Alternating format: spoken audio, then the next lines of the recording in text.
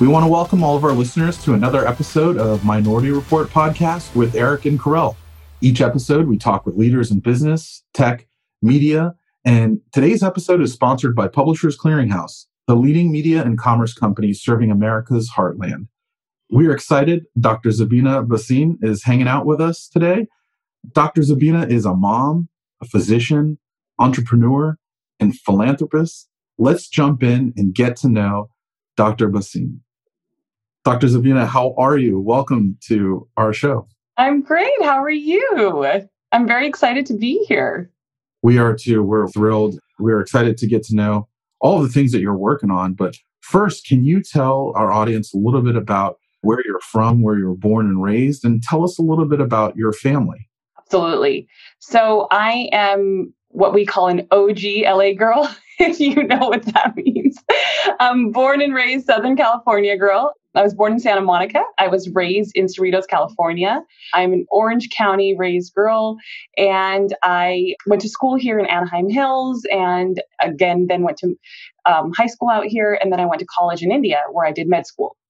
So I went culturally back to, we call it the motherland. So that's where I went back to do med school. And I'm South Asian. So I am from the Indian continent, or my family is, and I am Punjabi by culture.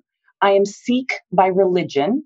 I'm actually married to a Hindu Punjabi, so I'm raising bi-religious children in this bi-diverse world. Actually, it's not bi-diverse, it's like multicultural world that we live in today. But, I'm from that Indian heritage, which I was very much raised in. My father was very well known within the Sikh community, also within the American community, as one of the Sikh leaders here in California. He was one of the leaders who built also one of the leading gurdwaras, which is our Sikh temple in Los Angeles. So I was raised in a very, very Sikh home, like to the point where my parents were like, you speak Punjabi at home and you can speak whatever you want outside the house. And, but I was also sent to an all-girls Catholic school. So it wasn't like my dad was like against or like had any prejudice against. He was just like, I want you guys to have what I could teach you. You live in the United States. It's difficult, to give you best of both worlds. And so I'm very excited about that. And then eventually from high school, I went straight into medical school, chose the path of being the doctor, engineer, or lawyer that we are taught as South Asians to become, because there's no such thing as anything else in those days. But our parents only knew what they knew, and went to med school and literally came back from med school and decided to go into a path of psychiatry and child therapy. And I practiced in India for a little while. Eventually what had happened was I decided to stop practicing and I went into healthcare administration, which I loved. And then my last position before my son was born, I built a cancer center here in Tarzana, California. It is right now the leading cancer center. And it's actually owned by Cedars now. So Cedars-Sinai Hospital owns it. And that's when I left and started raising my kids. And my son went to school at the age of 2 years old. And that was right before COVID hit. And I launched a company called In Kids Co. Well, it's actually called In Kids with Love. Everyone calls it In Kids Co. because of our social media handle. But In Kids is what I founded, and based off of my history of medicine, of, working with kids, as well as looking at my own children and seeing that I have this diverse world where we need to teach culture and tradition and about other countries to our kids through their cultures and traditions. And started this amazing company in March. And then we had this wonderful thing called COVID-19 hit us. So some challenging times, but in an amazing way, it's been a blessing in disguise for a lot of parents. So that's really where we're at. I also have a foundation that I am this chief operating officer for. It's called Chai Mamas. I launched with a really good girlfriend of mine in Chicago, Happy Her, and we just merged with Chai Mamas. And we are the leading South Asian women network. So we actually help and give resources, funding, give them all that they need. We mentor also young South Asian women in their careers. We bring different brands together. So we are right now the leading South Asian women network out there. Actually, right now, and not only in our country, but we're expanding to Canada and to the UK and also to India. So it's very exciting. That's great. What an amazing, background and experiences. And tell us about how you think that impacted you with your sense of culture and identity. Wow. You were raised in the United States in a household when we are from different cultural backgrounds. My parents were Indian, and I was raised also in this American society of trying to be something that, whether I wanted to or not, but I was being shown, like, this is the road that a lot of the kids are doing. You should be like this. You should look like this. You should act like this. You should wear these kinds of clothes. And then I was in my household living where I was torn because I loved my culture. I'm very Indian. Like, if you know, I will go off in our Punjabi language or in our Hindi language, and my friends will be like, because all of a sudden this accent comes out because I studied in India, and they're like, "Who are you?" Yeah, they're like, "Where did that come from?" And so this history that I was raised in, or the growth that I was raised in my household, really taught me that I had to learn and respect and understand many different cultures.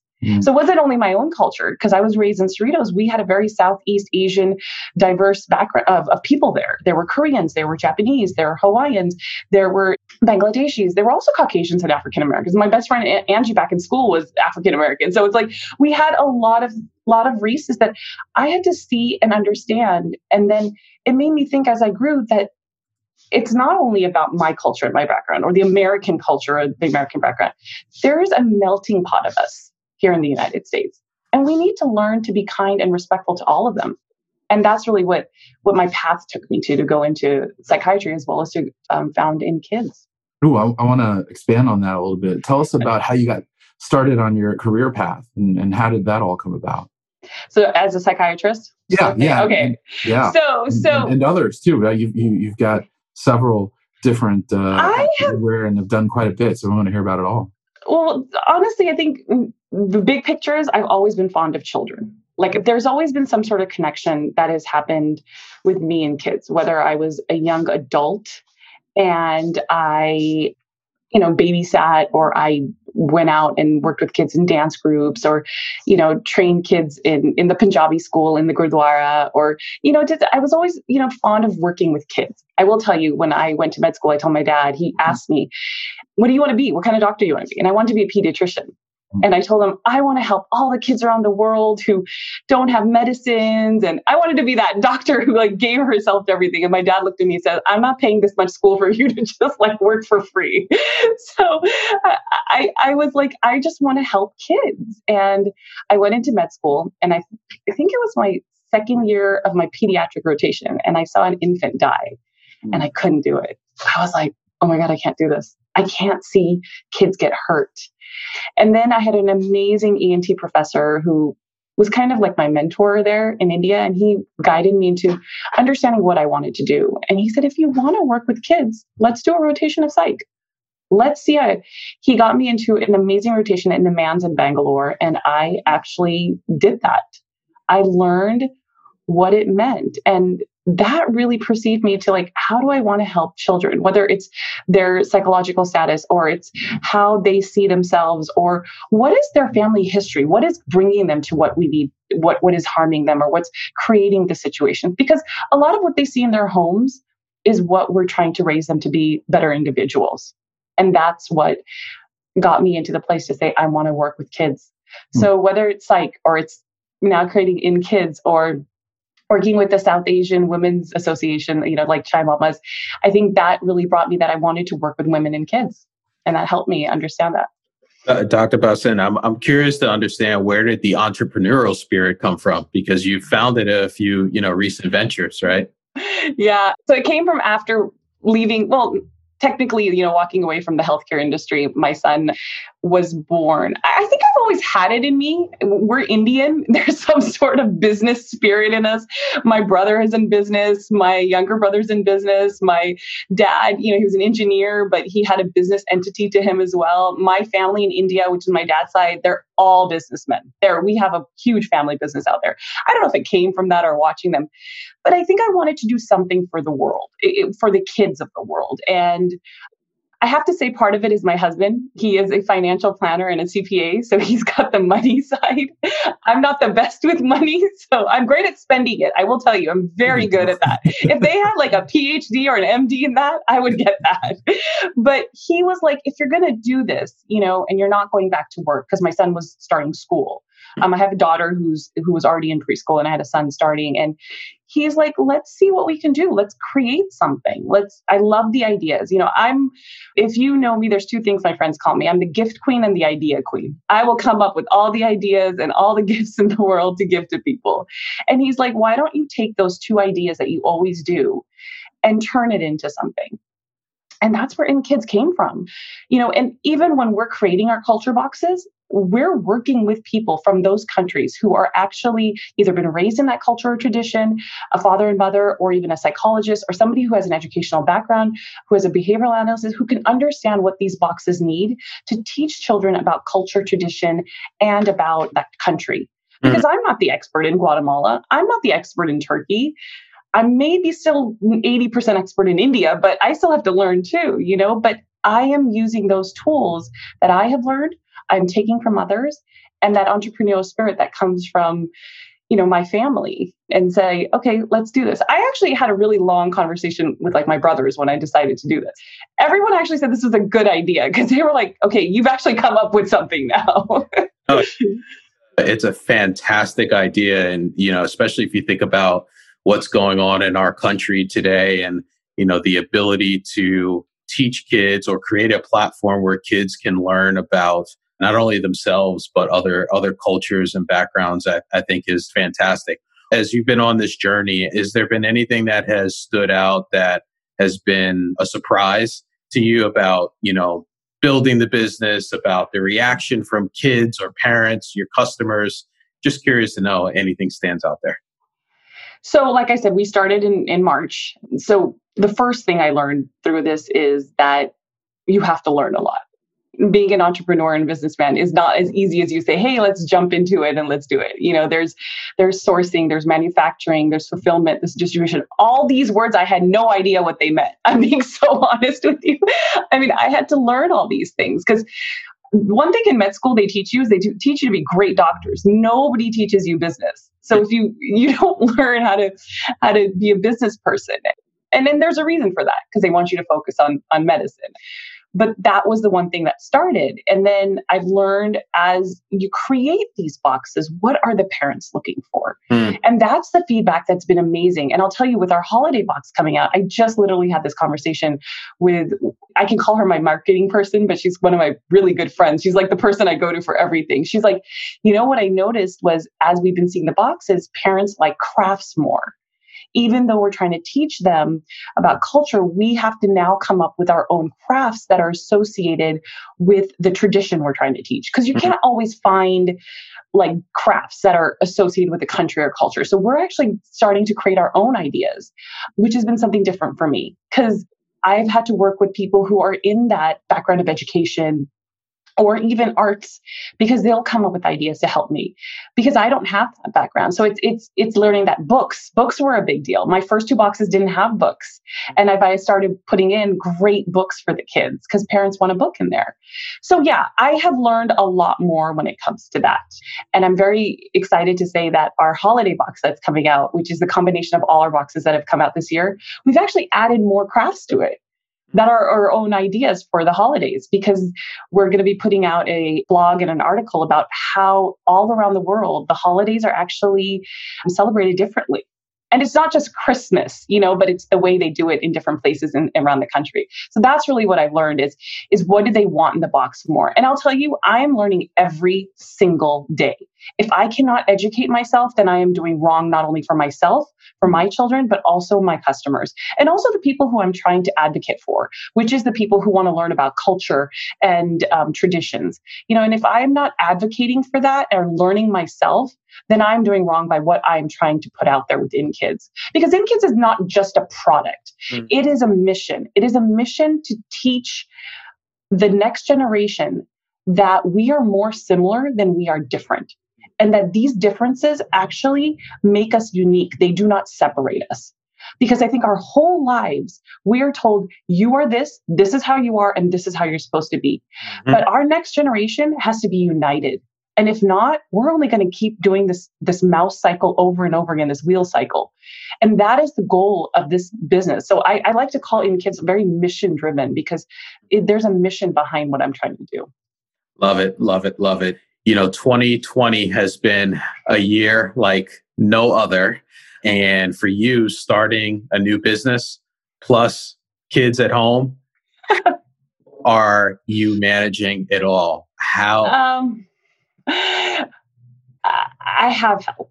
Yeah. I can't do it without help. I'm going to say that. Honestly, I have Maggie. I don't like to call Maggie or our nanny or anything like that. Maggie is our Thea. I've called her Thea. Her kids are my niece and nephew. We have blended this family. And that's one of the reasons I think my company or the thought process of what I'm doing has come about. We have such a blended family friend circle or family circle around us. Without her, I couldn't do this. She has been an ideal part in this. My husband, without his support and his, honestly, dads and husbands are a big part of our backbone. Okay. As much as we say women are there for their husbands, they are 100% they are. But my husband he has an established business. He does very well for himself. He has decided to now stay home and work, and he has no idea when he's going back, which I don't know about. I'm okay with, but yes, he's building an office for me in the garage. I mean, he's really supporting me. He lights a fire under me quite a lot. And I'm glad he does that because it makes me think. Without my husband's, just today, I'll tell you, it's a really simple story. I was very busy because I had just finished our Diwali orders. We are now getting on ready for our Black Friday holiday sales and all that. And he goes, the kids want to go to the park for an hour. And I said, I can't. I'm literally in back to back all the way till 4:00. And then I have to clean up because we have to do dinner and all of that. He goes, okay. He goes, I'll take him to the park for an hour. And he's going into his end of the year tax season because he's a CPA as well, and all of that stuff. And they haven't had a break. CPAs have not had a break since COVID hit because of all the changes. Yeah. But he's been my support, and without them, I wouldn't do it. But I'm still mom, and I constantly tell my husband, why do I work on the weekends? It's because I have these in between 1 hour crying issues or something going on. I got to still pop in. I'm still mom. My son will run and be like, Mom, I want you. I said, I know you do. They're 3 and 4, my kids. They're not, they're not older, but I do have a lot of help. So I'm blessed in that way. Yes. Dr. Basina, I want to ask you a couple of questions about your experiences. You've been out of the country, you studied, out of the country, you've been back here, you've traveled, you've worked a lot of different, really important occupations and founded great things. I want to ask you about some of the more challenging moments, and specifically about issues of discrimination and when you were faced with them. Can you describe to us some of those issues and how you handled them as well? Well, I'm going to start with the one that really has been the platform for me starting in kids. As a child growing up in Southern California, even though I'm Indian and I had a very diverse community around me, I was still very, very much made fun of. There was a lot of bullying. We're Sikhs. As you know, I said, my brothers at that time had long hair and we wore turbans. They were called patkas and juras, that they would cover their hair. The color of my skin was very much degraded and downplayed and made fun of. I have a large nose. I was very culturally, like I said, grew up. My parents would still put me in Indian clothes sometimes, like a kurta or something, and I'd wear it with jeans going to school. And the food was the big one. It was like every time I opened my lunchbox and my mom would have put something in there, it was like the comments would come out. It was ridiculous. How did we handle it? So I will tell you, the best story I can tell you is how my mom handled it. That's why I call her my superhero. She did this amazing thing when I was in first grade. So I came home one day and I was extremely upset and she didn't understand why. And, those days you didn't tell your parents because you're like, oh no, if you go tell them, they're going to tell the school and there'll be more of it and there'll be worse things to happen. And she kind of figured out what was going on. And I said, I don't want to wear this anymore. I want to cut my hair because I had very long hair and it was oily and all of that. And she explained to me, in our religion, we don't do that. And she ended up coming to my teacher and telling her, I'd like to come in and talk about our culture and our religion. And not in a perspective of, hey, I'm going to do this studious thing. I'm going to turn it into, and she asked the teacher, can you tell me the different cultures and backgrounds in her classroom? And she learned about like the different cultures. So we had some Jewish kids, we had some African American kids, we had some Hispanic or Latina kids, we had all the different cultures that you could expect, Asian, like the Chinese, the Koreans, and Japanese kids. And she took some part of our culture and compared it to theirs. So she showed them how our foods were very similar, how some of our clothings were very similar, how some of our heritages were very similar, how some things that we come from that are very similar to what I was just Indian. So she took that piece of it and did that. That really changed our lives because my brothers were made fun of that they were girls because they had long hair. And they, wore the judas and the turbans, and they were told to go to the girls' bathroom and not the boys' bathroom. And my mom explained the history behind that we're actually warriors and we differentiate ourselves within the Indian world and the Indian religions because we're warriors. And we wanted to show that in war, how we were. So it was interesting for little children to be like, really? That's what, she took that perspective. Now she's an educator also. My mom's a teacher. So connecting with children for her was really easy, and she's a special education. She taught high school. And so she knew how to take that piece of it. I'll tell you the best part of this that came out of it was we created an international month at our school through this. Other parents started doing it. Other parents started coming in. And I remember by the time I hit sixth grade, I was doing dances for Koreans, Native Americans. We were mixing up our cultures. So you saw Indian kids doing different things. You saw Chinese kids doing Indian dances. And it was amazing to see how this little community at this school, Stowers Elementary School, how we created that. And I personally didn't realize how to deal with it until I saw her do it. My brothers got beat up a lot, when they were growing up, soccer practices and stuff. And I think what eventually happened was they understood how to talk about it and how to say, look, if you don't understand it, I'm walking away from it and I'm going to squash it. And I think back in the 90s, the squash was the big thing, just even for bullying and getting it out there, let's squash this and let's walk away from it. And they really understood that, and they were raised to be understanding and good human beings, and they said that, look, this is who we are. And if you don't get it, don't. And I think it stemmed from our parents. And that's how we learned to talk about it. We're Sikhs are considered the warriors of India. And so I think it comes from that bloodline that my dad and mom were like, we don't want you to fight with swords. We want you to fight with your words. And that's what we were taught to do. Thank you, Dr. Bhasin, for sharing your experiences and what your family experienced as well. That's huge and that's powerful. Thank you. It's interesting. I think as we're talking about, your parents and your mom and folks who've helped you out along the way, who are some other mentors or influential people in your life that you can think of right now? As an entrepreneur, as I'm starting, I've been doing a lot of research of women out there who are moms, who are from diverse cultural backgrounds. And the one that always keeps popping out to me is the ex-Pepsi CEO, Indra Nooyi. I don't know if you guys know who she is. She was the first woman CEO, and she was Indian and of Pepsi, of international Pepsi.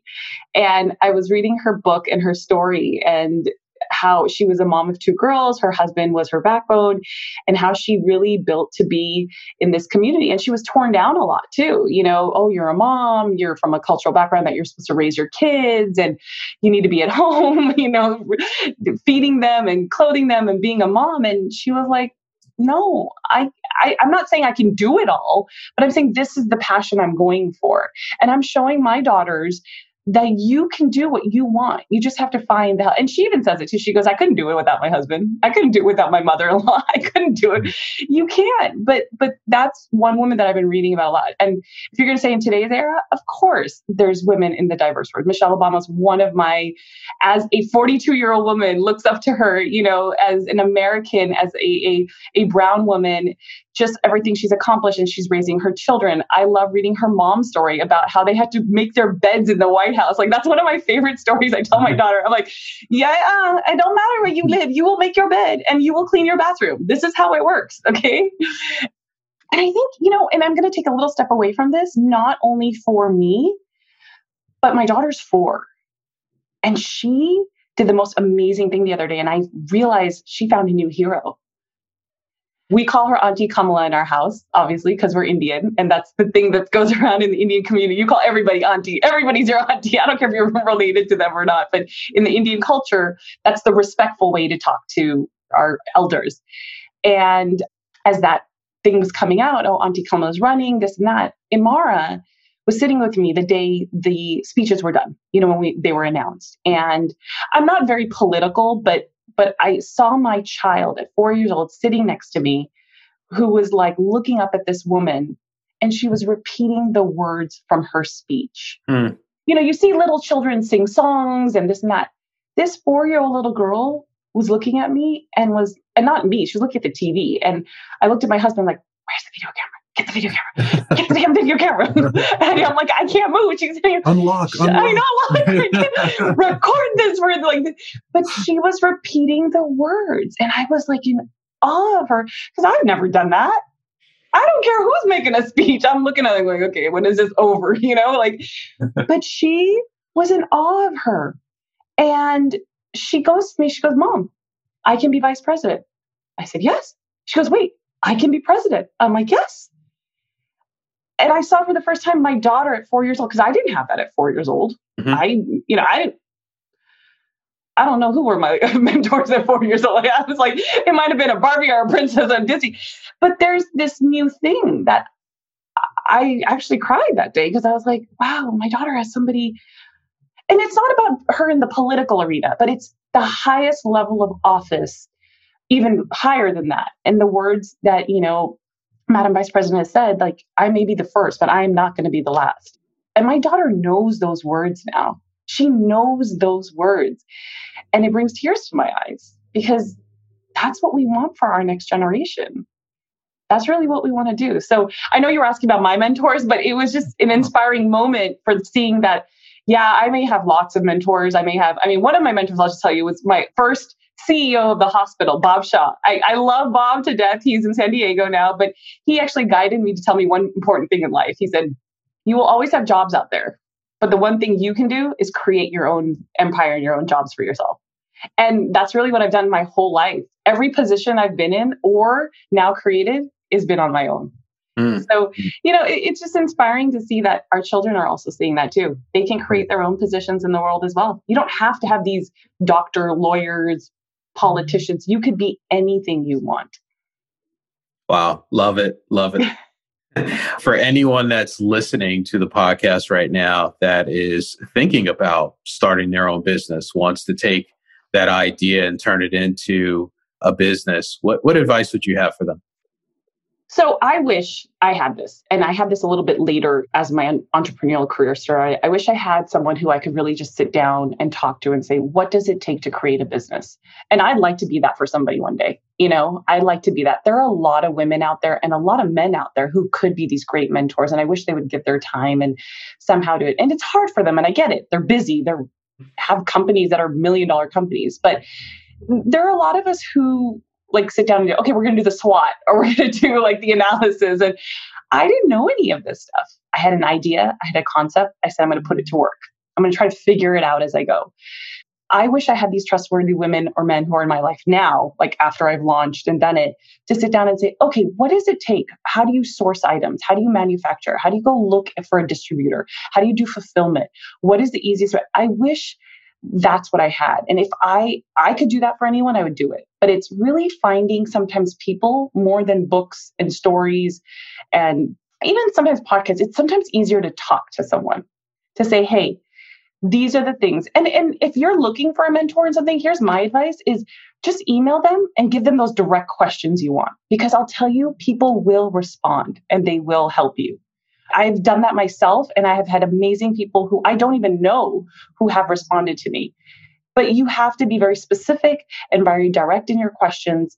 And I wish I had done that in the beginning, but I didn't know. But that would be my best advice, is whatever avenue you're going in, whether it's entrepreneurial or whatever business sense you want to go in, whether it's healthcare or it's toys or it's women clothing, find that one person that you think could help you and just email them, DM them. A lot of people are just Instagramming nowadays and they're answering questions. It's amazing. So true. So true. Now, fun question I love asking every guest. Oh boy. I don't know if I'm scared. Nothing to be scared about. It's a fun question. Give us the top 3 apps on your phone that you use on a regular basis but you cannot name email, calendar, or text messaging. Oh, I have a love-hate relationship with this app, but it is Instagram. I really do. And it's not only, before I started in kids, I really barely was on it. It was like for family and like, putting kids stuff out there for my kids. And since I've started my business and now my platform as the cultural expert and advocate, and a lot of people are coming to me to like talk about like entrepreneurship and as a diverse woman, it's really hard to like deal with things that people say. That's one. I will tell you my favorite one. Every morning I wake up, I believe in visions and manifestation. I do a daily teachings app that gives me my affirmations. I do an intentions app. I do a lot of meditation. So Insight Timer is a really great one that I've been using. And I think the third one I would say is my Hangout Google app, because hey, it's not email or calendar, but all of my employees, everyone who like I'm working with on the philanthropy side, everyone has their own little Hangout thing, and it's constantly going off. Yeah, we get a lot of Hangout and we get a lot of Slack answers as well too. I haven't gone on Slack yet. I have it on my computer, but I just haven't gotten the app because I feel like it's going to overwhelm me. Good. Eric, you're on mute. Oh. Sorry, I was going to say, welcome to the new love-hate relationship, Slack. Oh, you're going to love it. It's so much. There's so much going on. And I'm like, just on my computer, I'm like, oh my God, which one is this one? I have like 4 different groups I'm part of. And I'm like, I can't keep tabs on what I need to be on top of. But yeah, I'm that's why I haven't put the app on yet, because I know it's going to drive me. My husband's a big thing of not having the phone next to my bed. I try to sleep early because I'm an early riser. I wake up about 4:45. And when I go to bed at 11, I'm a mess the next day. He's like, get that phone out of the room. It's because of that. Well, Dr. Bhasin, please share with everyone how they can stay in touch with you. What are some ways that they can follow you and continue the conversation?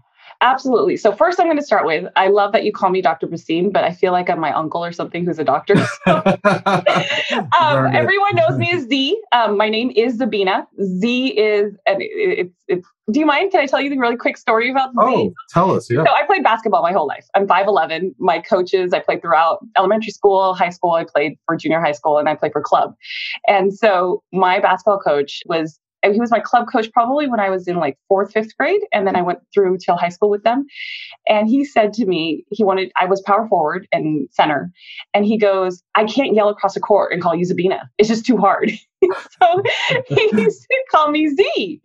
And he used to say, I'm calling you Z. And then he made a jersey for me the summer after. And it was called Dr. Z because, Dr. J was center basketball. Nice. So I'm an LA girl. I'm a Lakers fan. We grew up on them. So it's like Dr. J is not. But I mean, so he made that for me. And my friends always called me Dr. Z just from that day all the way through med school, all the way through that. So wow. You can call me Dr. Z, everybody. I'm known as that. They can definitely check out all of our culture boxes and all of our InKids products on www.inkids, that's with the Z, co.com. I have the platform we have our social media, which is at InKidsCo. I have my personal platform, which is the Culture and Diverse Advocate, which is at Zabina_Bhasin. And then if anybody wants to check out our South Asian Women's Network, it's at Chai Mamas Cross Happy Her. You can go to my social media personal and you can find all of them. So it's at Zabina_Bhasin. Awesome. Dr. Z, we were delighted that you spent this much time with us. We're grateful.